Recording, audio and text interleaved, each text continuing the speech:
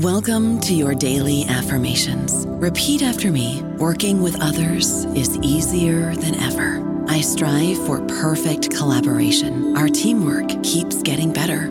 Yeah, affirmations are great, but Monday.com can really get you the teamwork you desire. Work together easily and share files, updates, data, and just about anything you want all in one platform. Affirm yes to start, or tap the banner to go to Monday.com. Hello, everybody. This is Marshall Poe. I'm the editor of the New Books Network, and I'd like to tell you that we have a new and improved website. It has two new features that we think you'll love. One of them is a vastly improved search engine, so that when you type in keywords, you'll get a bunch of episodes really quick. The other is the ability to create a listener account, and in that listener account, you can save episodes for later listening, so you can create a kind of listening list. We think these features are neat, and we think you'll enjoy them. Please visit the site today. Welcome to the New Books Network. I'm your host, Jennifer Yeremeyeva. I'm particularly excited about today's guest, Roland Elliott Brown, the author of Godless Utopia, Soviet Anti-Religious Propaganda. This is a fascinating look at the virulent anti-religious campaign perpetrated by the Soviet government almost from the outset of the Bolshevik seizure of power in 1917. This is an aspect of Soviet history that I believe has yet to receive the full attention that it deserves. It's a fascinating microcosm of the psychological and social and political pressures the state was able to galvanize in their efforts to eradicate religious belief from the hearts and minds of the vast ethnic and multi-confessional Russian Empire, which at that time covered more than 15% of the Earth's landmass. This was a huge undertaking, to be sure, and one that succeeded rather well until it didn't. Roland has taken a very fresh and innovative approach to examining this period, putting the vibrant and evocative propaganda posters, so central to the Bolshevik efforts to persuade and recruit a predominantly illiterate population to their cause. I think that students of the Russian Revolution know how key these graphic designs were, and even those with only a passing knowledge of the era will immediately recognize the bold colors and images from these vital propaganda posters. I think it's particularly interesting to read and consume Godless Utopia today when the Russian Orthodox Church has regained so much of its proximity to power that it enjoyed under the czars. So that's a ton of us to discuss with Roland, and I think we should just dive right in and welcome Roland to the podcast. Hi, Roland. Hi there. Thanks very much for having me. We're delighted to have you. And before we get into the meat of our discussion, why don't you take us through the motivation for writing this book? I should say writing, but so much of it is visual. This is a fascinating topic, and I'm wondering how you first became interested in doing the book. This subject really seized me, but it occurs to me that we're not always completely transparent to ourselves in our interests.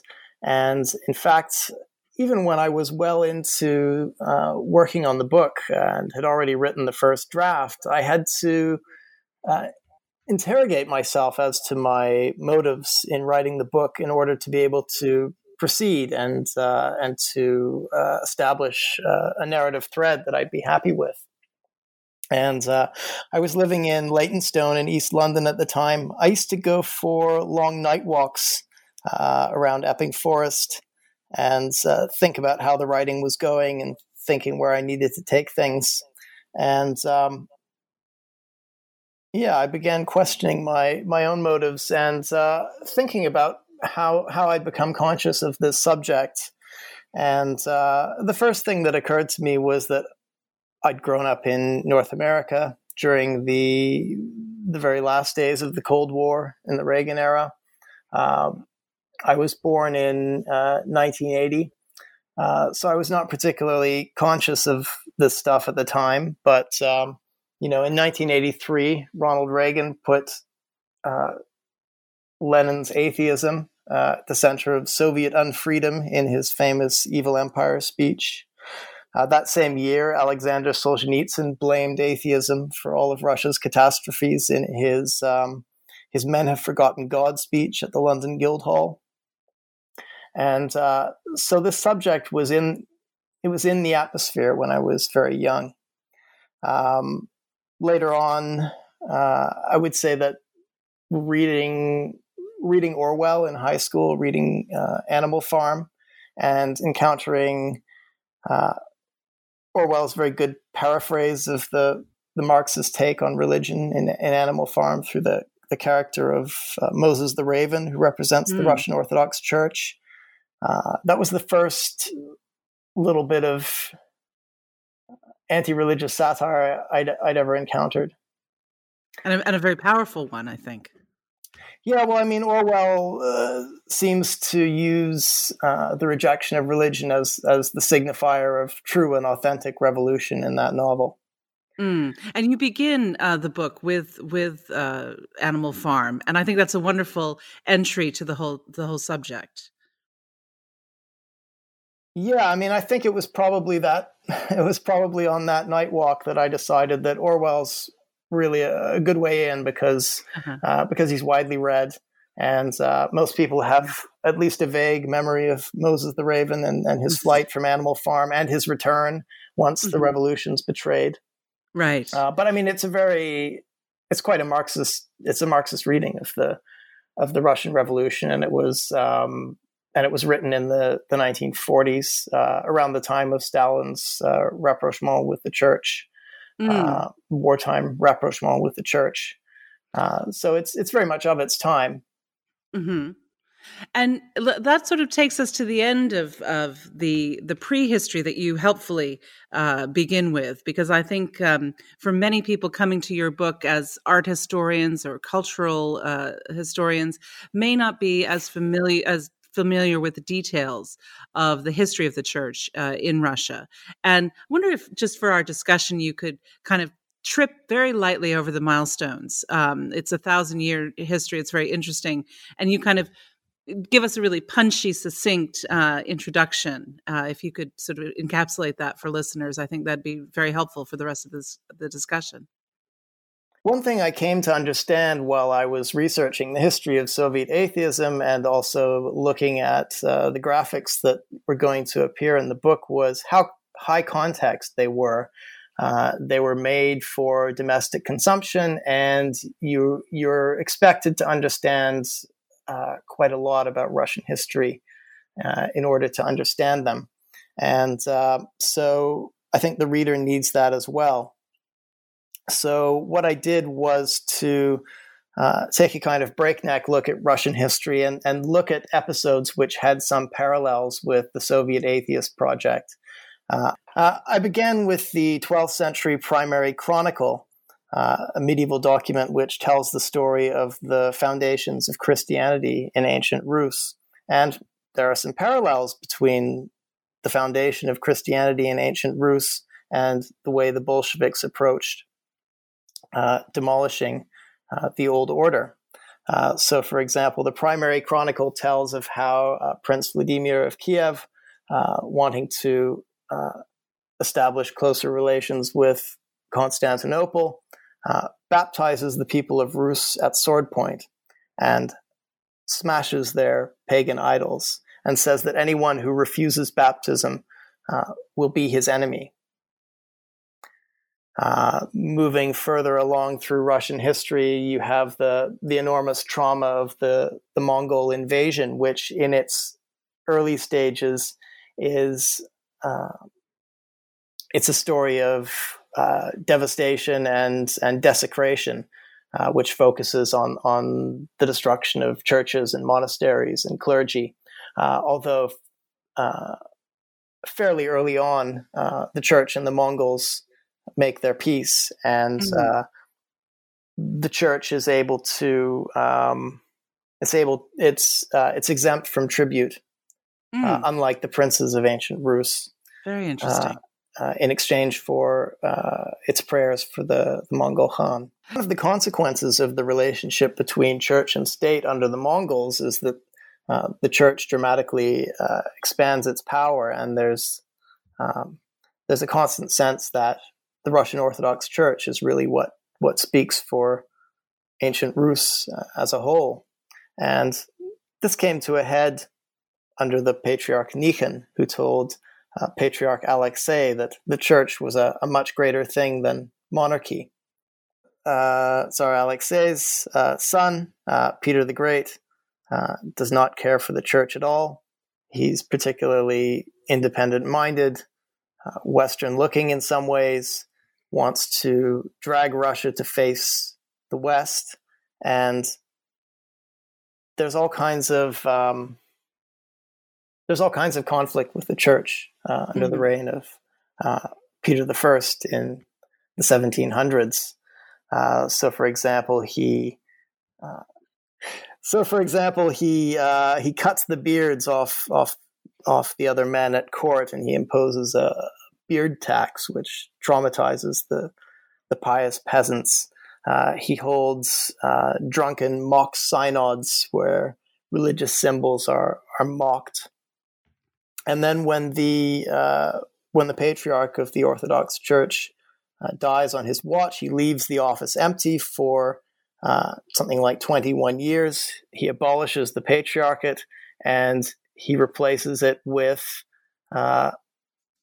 essentially a state religious bureaucracy, which will report to him and which will report any plots against the state. For example, Orwell refers to Moses in Animal Farm as a spy and a talebearer.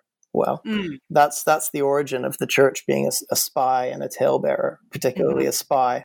And that state of affairs really goes on for centuries. The church doesn't really try and regain its independence until the year of the Russian Revolution, 1917, when the monarchy having fallen, they hold a church council and they appoint a new patriarch.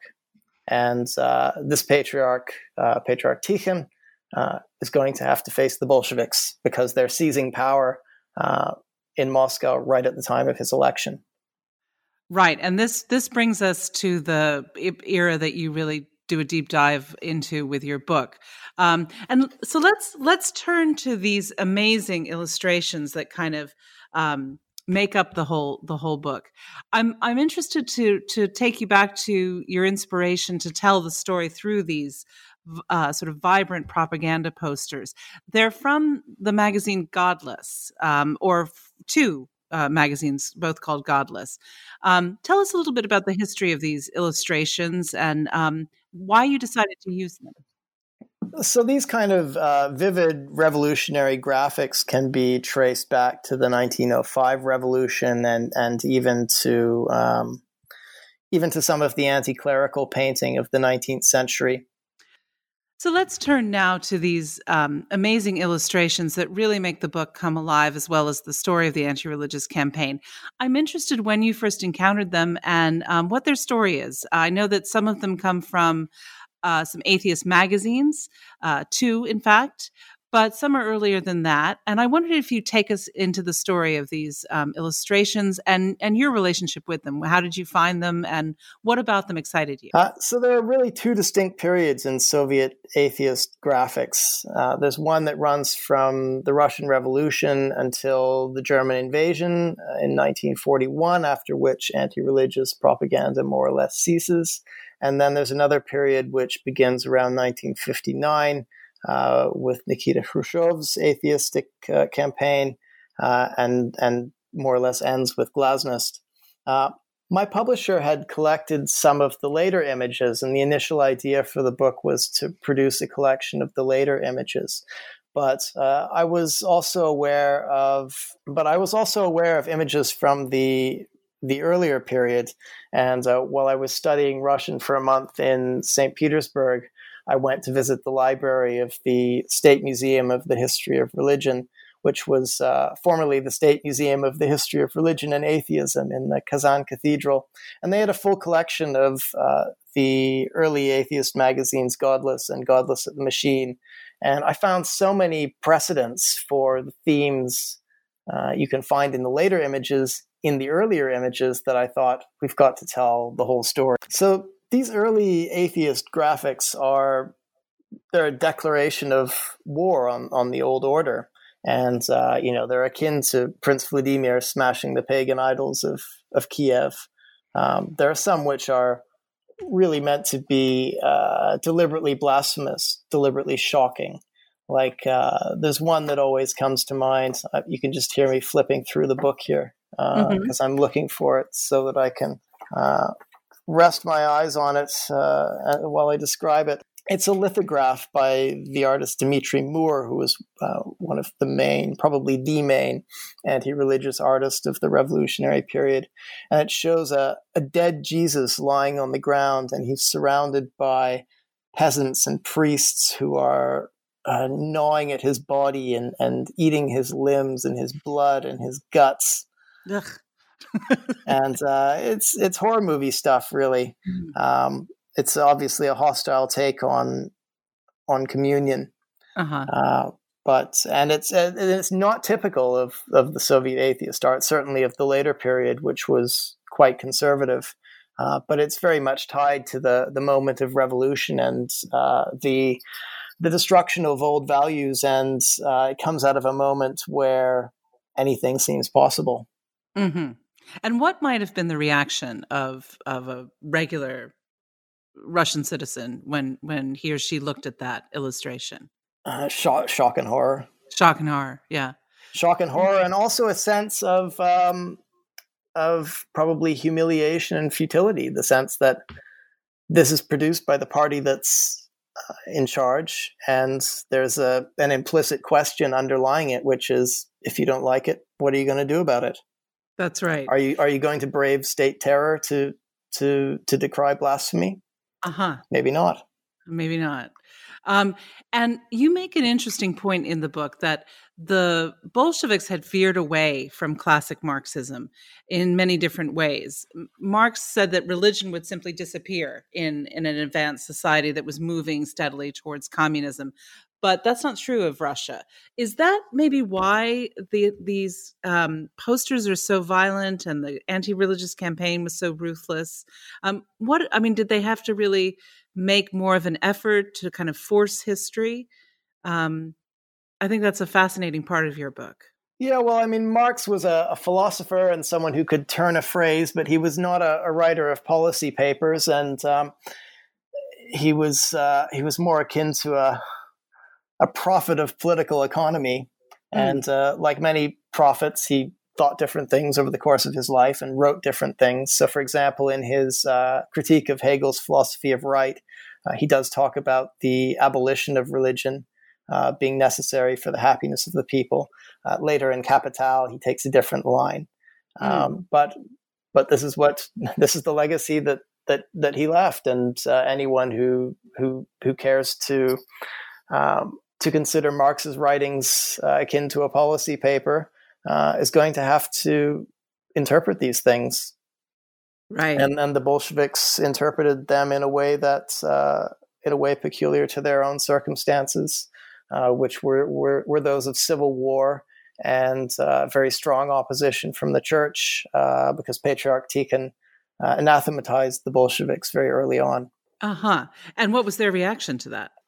Violence and terror. Violence and terror. And of course, the anti-religious campaign, you make the point very clearly that it's not just directed towards the Russian Orthodox Church. It also is targeting Buddhism, Judaism, other confessions of the Soviet Union, to a lesser extent Islam as well. How are these minority religions affected by the anti-religious campaign? How did this play out, particularly in the far-flung corners of the Soviet Union? Well, I think the Orthodox Church was naturally the main target because it had the most influence. But some of the early anti-religious magazines, particularly of the mid-1920s, seem to be at pains to show that there's an equal opportunity opposition to religion. And so you see the figures of the major religions. You see, there's the gods of the major religions are portrayed. So, for example, there's an early magazine cover which shows a worker climbing a ladder into the heavens. He's armed with a hammer, and he's climbing into the heavens above a city of ruined and smashed temples, and he's going to smash the gods in the heavens. And it says something like, "We finished with the earthly czars, and we're coming for the heavenly ones." In one image, we even found one image where there's a cartoon of Buddha was being made fun of. So all of the major religions got it. But one thing that did strike me was that I didn't come across any Muhammad cartoons. Mm. And is that was that true of the time, or have they just been sort of deep-sixed because of recent events? No, I think I'd have seen them in the libraries if they were there, or if they'd been included in the magazines. I didn't find any missing pages. I think, who knows? I think it may have been a matter of realpolitik. Interesting. And I mean, I did do some thinking as I was doing this research as to what decisions would have to be made if we did come across them, because for the purposes of history, it would have been quite legitimate to include them in the discussion of this material. But in our current atmosphere, it also gives rise to a debate about what risks you're willing to run, and to what extent you self-censor. And if you self-censor, obviously you've got to at least acknowledge the self-censorship. So luckily it didn't come up. Well, it sounds like the Bolsheviks did you a solid by not having too many Islamic images in their anti-religious campaign. They do, however, have a lot of illustrations. I was really struck by this going through the book. There are a lot of illustrations and posters and covers that feature kind of intergenerational not warfare, but debate about religion. Children are shown to be wanting to move towards the Soviet light, and the older generation kind of shrinking back into the darkness of the opium of the people. Can you kind of put this in context across the campaign years? Yeah, well, I think around 1920, Nikolai Bukharin mentions in his ABC of Communism this urgency within the party to divide children from their parents where religion is concerned. And I mean, there are some images relating to this question which are really cult-like. Like there's one image which shows a darkened room, and there are four family members: a mom, a dad, a brother, and a little girl. Most of them are dressed in bright red outfits, and they're cornering their mother in the icon corner. And the caption says, "Surrender, Mama." And it's like something out of a horror movie, or it's like it reminds you of the kind of atmosphere that's described by people who have left cults, for example. And I mean, there is obviously a scholarship surrounding Bolshevism as a millenarian movement. And I mean, you can look at it as a millenarian cult. Right. And that brings us very, very neatly, I think, to the fact that very soon after that image was created, the icon corner, the icons come down and the pictures of Lenin and Stalin go up, and there is a new cult of these leaders. What happens during the 30s in the anti-religious campaign? Yeah, it's interesting. You go from this revolutionary moment where you have these quite shocking and innovative images to a kind of more, how to describe it? Well, it's a stage which is concerned with the Stalinist agenda of collectivization of agriculture and breakneck industrialization, and the search for spies and class enemies, and the fear of war from Europe, and resentment of the Pope, who, of course, had launched a campaign of prayer against Bolshevistic atheism, and in the Soviet propaganda is shown as a mouthpiece of fascism.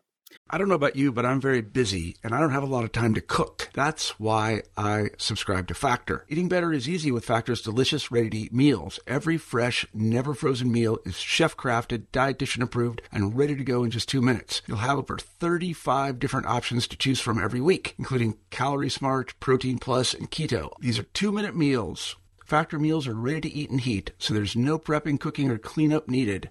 They're flexible for your schedule. Get as much or as little as you need by choosing your meals every week. Factor is the perfect solution if you're looking for fast, premium options with no cooking required. Sign up and save. We've done the math, and this is important. Factor is less expensive than takeout, and every meal is dietitian approved to be nutritious and delicious. Head to factormeals.com/NBN50 and use code NBN50 to get 50% off. That's code NBN50 at factormeals.com/NBN50 to get 50% off.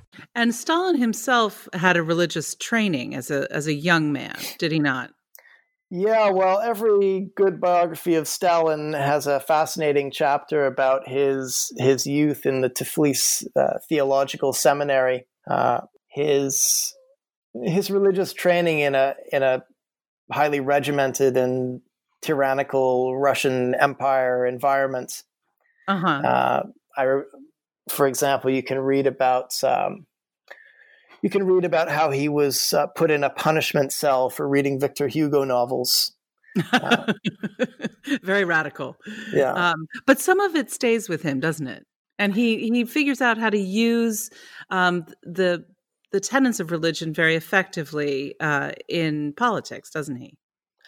Historians tend to allude to it. Yeah, I mean, whether they're talking about his management of Lenin's funeral, in which, of course, Lenin is embalmed very much like a Russian saint, or in the accounts of the way in which he sidelines his enemies within the party, treating them as if they've run afoul of catechism. So that sort of idea that there is one orthodox belief, and if you stray from it in any way, you are anathema. Something like that, yeah. Something like that. Oh, interesting. This is also a period when there's kind of a wholesale destruction of church property and anything to do with the church, including monks and nuns and monasteries and religious affiliated schools. Can you talk a little bit about that? I think if listeners probably have seen the, if not, it's on YouTube, the very powerful film image of the explosion of the Church of Our Savior, which of course has been subsequently rebuilt in Moscow. But it's a massive marble cathedral that is kind of blown up. And then as far as I understand, the marble is taken to line the walls of the Moscow Metro. Very neat repurposing. But talk a little bit about this violence that is sort of unleashed as part of the anti-religious campaign.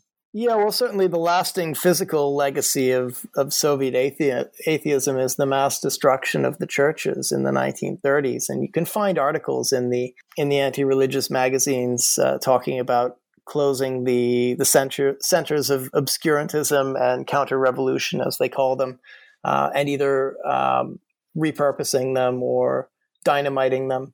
And I mean, that's produced a lasting legacy. And some of the repurposed churches are still serving their new purposes, so to speak, in Russia today, and the church is, in many cases, trying to reclaim them.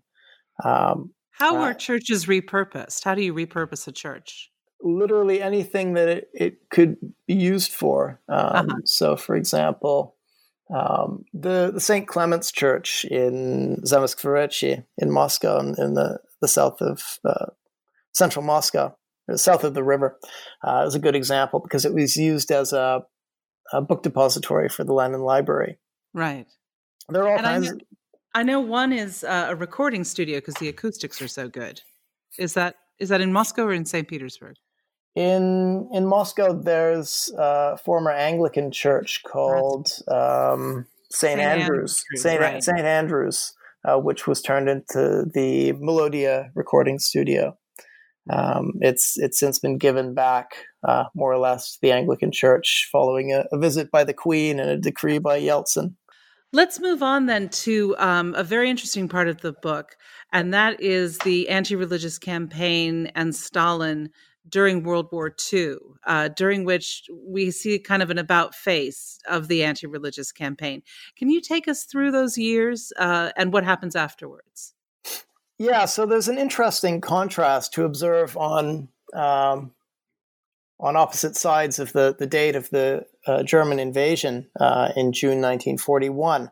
So up until the invasion, you have a huge amount of propaganda related to fascism and the Catholic Church, which are seen as two faces of the same threat to the Soviet Union. And then anti-religious propaganda more or less ceases after the German invasion. So, for example, the magazine Godless closes up shop, and that's the end of the first phase of anti-religious propaganda in the USSR. There are all kinds of reasons for that. The church was very active in rallying troops for the war effort, even in raising money for tank columns. I believe there was a Dmitry Donskoy tank column named for the ancient Russian saints who'd helped defeat the Mongols. And then in 1943, Stalin has his famous meeting with the top church leaders and reaches an agreement whereby they're going to speak up on behalf of Soviet foreign policy, and in return, they're going to be able to reopen some churches and monasteries and seminaries, and religious life is going to reestablish itself somewhat in the USSR.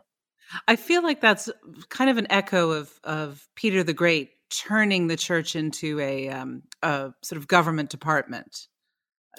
It is in a way, although it must be said that the real conflict between the Orthodox Church and the Bolsheviks didn't last very long because Patriarch Tikhon was imprisoned in 1923 and emerged from prison declaring his loyalty to the Soviet state, as all his successors did. So, in a sense, that happened much earlier. Although, of course, there was always the possibility of resistance outside the top church hierarchy in the villages, for example. So let's move on past the war and Stalin's death, which is also a huge sort of ritualistic performance.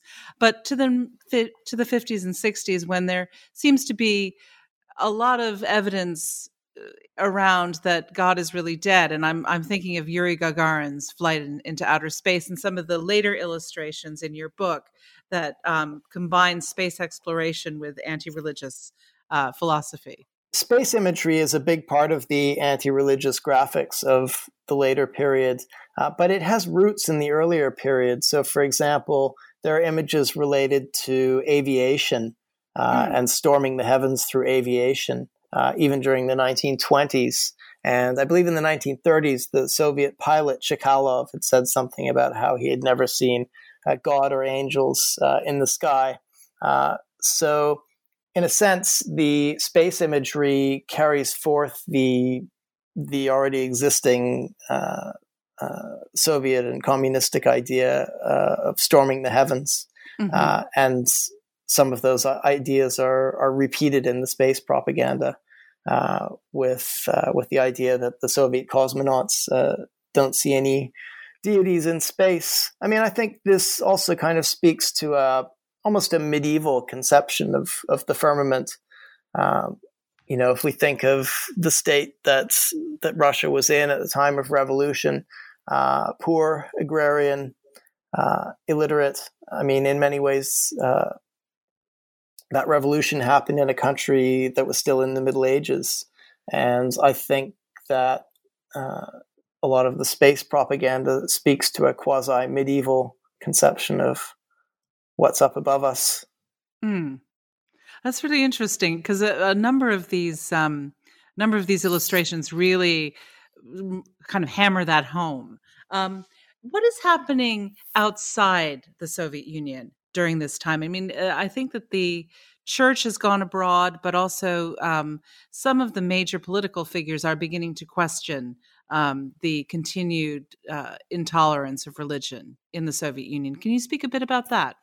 Well, I think in American Cold War propaganda, the phrase "godless communism" was repeated very often. and it was always something that could be held against the USSR. Mm-hmm. I think it's quite heavily associated with Joseph McCarthy and the Red Scare in the United States. But you find some interesting examples of people you might not expect to mentioning it. So, for example, in Martin Luther King's letter from Birmingham jail, he talks about how if he lived in a communist country where religion was suppressed by law, he would openly advocate violating anti-religious laws. And of course, he was framing his own participation in the civil rights struggle in a way that Americans of the Cold War era might be receptive to. And then in 1975, as part of the détente process between the U.S. and its Western allies and the Soviet Union, the Soviet Union is caused to agree to an article in a wide-ranging security agreement which is called the Helsinki Final Act, in which it recognizes freedom of religion, among others. And the Soviet dissidents make great use of the fact that the Soviet Union has signed up to an agreement honoring freedom of religion. Mm. And that kind of brings us into the 80s and then the demise of the Soviet Union, and also the moment when, as I said at the beginning of the interview, this campaign kind of runs out of steam. And I was intrigued to read in the book that you kind of see Chernobyl as a moment when regular citizens see a kind of apocalyptic aspect to the explosion of the reactor. I think many of our listeners will have seen the wonderful television series about Chernobyl, and it does have kind of that biblical idea of the end of the world. Can you put it into context for us with the anti-religious campaign and how the 80s begin to bring the whole campaign to its logical end?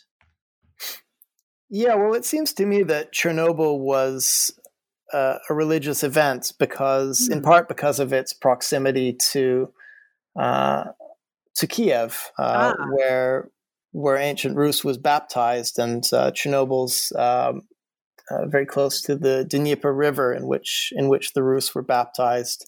And if you read, for example, Svetlana Alexeyevich's book Chernobyl Prayer, which is an oral history of Chernobyl, she encounters Chernobyl survivors who are very keen to talk about religion and the Book of Revelation, or the Book of Revelations, and to draw a kind of linguistic parallel between the star called Wormwood in the Book of Revelations and the meaning of Chernobyl in Ukrainian, which is wormwood.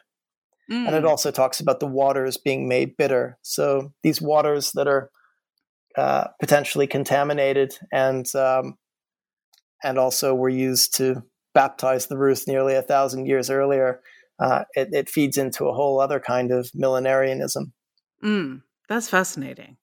And take us through as well Gorbachev's kind of very public rapprochement with the church in the wake of Chernobyl, just in time for what has to have been a very awkward celebration of the millennium of Vladimir's baptism in 1988. Yeah, well, of course, the Communist Party must have known that 1988, the 1,000-year anniversary of the baptism of Rus, was coming, and I don't know how long they were planning for it. I think that's a project for a scholar in itself to try and figure out how early on they began planning for this significant religious event, and whether they wanted to challenge it or they wanted to co-opt it. But in the years running up to 1988, there was obviously an opening up in the Soviet press. That was Glasnost. That was partly a reaction to the Chernobyl disaster and the kind of closed society which had led to the Chernobyl disaster. And a big part of that was a new discussion of religion for example, as it's represented in literature, as it was understood in society. So, for example, Chingiz Aitmatov had published a novel called something like Place of the Scaffold or Place of the Skull, which was about a protagonist stuck between the dual orthodoxies of a subservient Russian Orthodox Church and the Communist Party. That was widely debated in the press because he used all kinds of religious symbolism in that novel. And then at the end of 1986, the Chernobyl year, Yevgeny Yevtushenko publishes an article in Komsomolskaya Pravda called Religion as a Part of Culture. And he talks about how the Russian youth are basically uncultured. They can only kind of bluff their way through literary references, literary illusion, and that at the root of this is their lack of understanding of this great cultural monument, which is the Bible. And he says, how can you even be a proper atheist if you don't understand the Bible? How can you understand Pushkin, Gogol? How can you understand? How can you understand Gogol, Dostoevsky, Tolstoy? And Yevtushenko had a reputation as something like an official dissident, someone who moved when the party was willing to move on something, and so that was a curtain raiser of sorts on a new dispensation for religious believers in the USSR, and that prefaced the Millennium celebrations, as did Mikhail Gorbachev's meeting with some of the top clergy in 1988, which was the first such meeting since Stalin's in 1943. And so at that point, I think we can say that the anti-religious campaign, it sort of ends. And I would go on a limb and say it's definitely over today. The Russian Orthodox Church is back where it usually was in pre-revolutionary Russia. The Patriarch weighs in on all kinds of political issues, very close in tandem with Vladimir Putin. There are all kinds of very public celebrations of religious events, but I still sense this this thing that Yevtushenko touched on, which is the kind of ignorance of real liturgical themes and a deeper understanding of the tenets of Christianity. Although everyone has returned to very visual, very very public faithfulness to the church. Can you speak a little bit about the role of religion in today's Russia? Well, I think the lack of familiarity with the particulars of religious text or dogma is probably universal where religion is concerned. What strikes me is the very strong reactions you can witness to anything which is seen as blasphemous or hostile to religion. The state will tend to overreact, whether it's Pussy Riot's stunt in the Church of Christ the Savior, or whether it's someone filming themselves playing Pokemon Go in a church. And I think this kind of half-digested memory of anti-religious trauma is connected with that. And have you been following the story in the news about the shaman who is walking across Russia to exorcise Putin? Well, shamans are very dangerous. You can't be too careful. I think it's an interesting story. I think he's garnered a lot of sympathy from regular people, as have some church leaders who, over the course of the summer when there were protests, who have been rather brave to say that the protesters should be treated more humanely by the authorities. Well, that's an interesting thing about the Russian Orthodox Church. You always see the part of the church which is close to the state, and you also see those clergy who are willing to dissent, and that was certainly the case in the Soviet period as well, with people like Gleb Yakunin and Alexander Men, who were willing to challenge the status quo, particularly under Brezhnev. What do you think the future holds for the Russian Orthodox Church? Do you think we can look forward to another backlash or another 1,000 years of proximity to the state?